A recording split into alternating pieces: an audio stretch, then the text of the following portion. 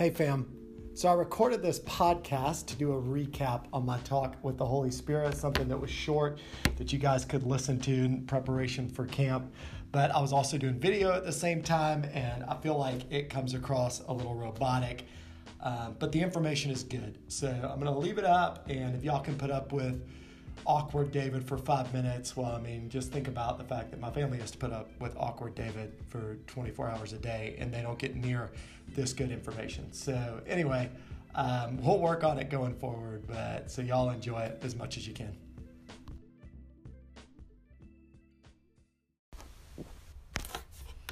Hey everybody, David here to give you a quick about 5-minute recap on last week's talk on what the Holy Spirit does. I did this as part of a series preparing students for talking about the Holy Spirit at one camp, but also to familiarize students in general with a better understanding of the Holy Spirit. While I'm videoing this, I'm also recording it for our new podcast, and I'll upload that too, so you can click the link in the email if you'd rather listen to it on the go. So when John the Baptist is preparing the way for Jesus, he's recorded in all 4 Gospels as saying Jesus is the one who will baptize with the Holy Spirit. 3 times he refers to this as a baptism with fire. So when I think about what the Holy Spirit does, I find the fire metaphor helpful in my understanding. First, like fire, the Holy Spirit provides warmth. He provides warmth in our relationships. The Holy Spirit brings a warmth of familiarity in our relationship with God. Romans 8:14 says those who are led by the Spirit of God are children of God. For you did not receive a spirit that makes you a slave again to fear, but you received the spirit of adoption. And by him we cry, Abba, Father. The Spirit himself testifies with our spirit that we're God's children. A lot of times we can relate to God like an employee does to a boss or like a citizen does to a judge. It's the Holy Spirit that helps us understand our right place as children.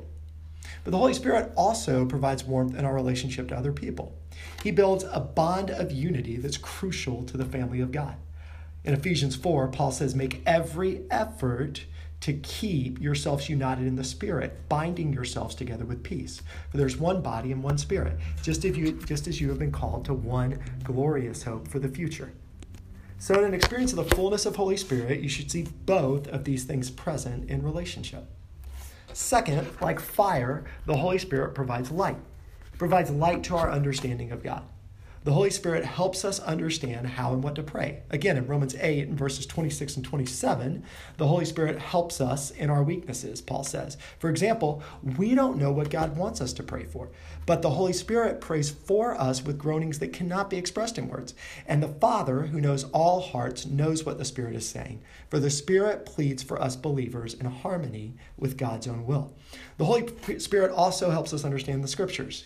We hear Paul praying for us, like in Ephesians chapter 1. He says he wants God to give us spiritual wisdom and insight so that we can grow in our knowledge of God. And when we read the Scriptures with the fullness of the Holy Spirit, we start to see the things that God wants us to know. It's like Paul said, our hearts are flooded with light so we can understand the things that God is calling us to. The Holy Spirit also helps us understand a lot of God's will for us in our own lives. 1 Corinthians chapter 2, verse 11 and 12, Paul says, no one can know a person's thoughts except the person's own spirit. And no one can know God's thoughts except God's own spirit. And we have received God's spirit, not the world's spirit, so we can know the wonderful things God has freely given us. And third, like a fire, the Holy Spirit is a source of power. The Holy Spirit is primarily the source of our power to live like Jesus. 2 Corinthians 3:18 says this, we who with unveiled faces all reflect the Lord's glory are being transformed into his likeness with ever increasing glory, which comes from the Lord who is the Spirit.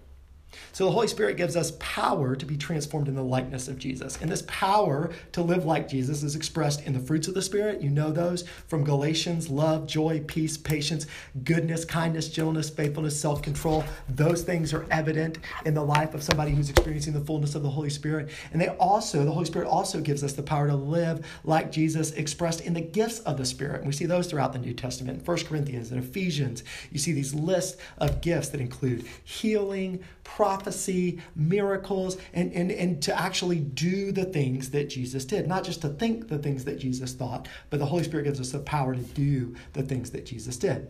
The Holy Spirit is God's active presence on the earth today, so he obviously does a lot more than you could talk about in about 5 minutes. But those are some of the things that one should expect to manifest in the life of a believer or a community that's asking for and living in the fullness of the Holy Spirit. So I finished the talk by talking about how to be filled with the Holy Spirit, and I shared 3 things. First, you need to confess any sin and any doubt. That's a step towards Jesus. Always when we're stepping towards Jesus, these are the things we need to confess. What are the sins in our lives? And what are the things we're doubting? Maybe we don't even think God does these things that I just talked about. And we can confess that. God can deal with our doubts if we confess them. Second, we need to trust Jesus completely and not hold anything back. How can we be full of the Spirit if we're still full of things that are our own and that are selfish? How can we say, God, I want all of you except in my college decision. God, I want all of you except in honoring my father and my mother. We can't do that. And then the third thing is to ask until things change. I know some people who ask to receive the fullness of the Holy Spirit and boom, immediately they experience a change. But some people are like me. I prayed for over a year before I started to actually see my life change like I described above. And we don't really know why it happens for some people at some points and some people at other points. But we do know this. Jesus says that God longs to give us the good gift of the Holy Spirit and that we should just ask and keep asking and knock and keep knocking until we experience the fullness of the Holy Spirit. So that's a quick recap. It was a little more than 5 minutes. I'm sorry, but I hope it was helpful. As always, feel free to leave a comment or send a message with any questions or thoughts, and have a great rest of your week.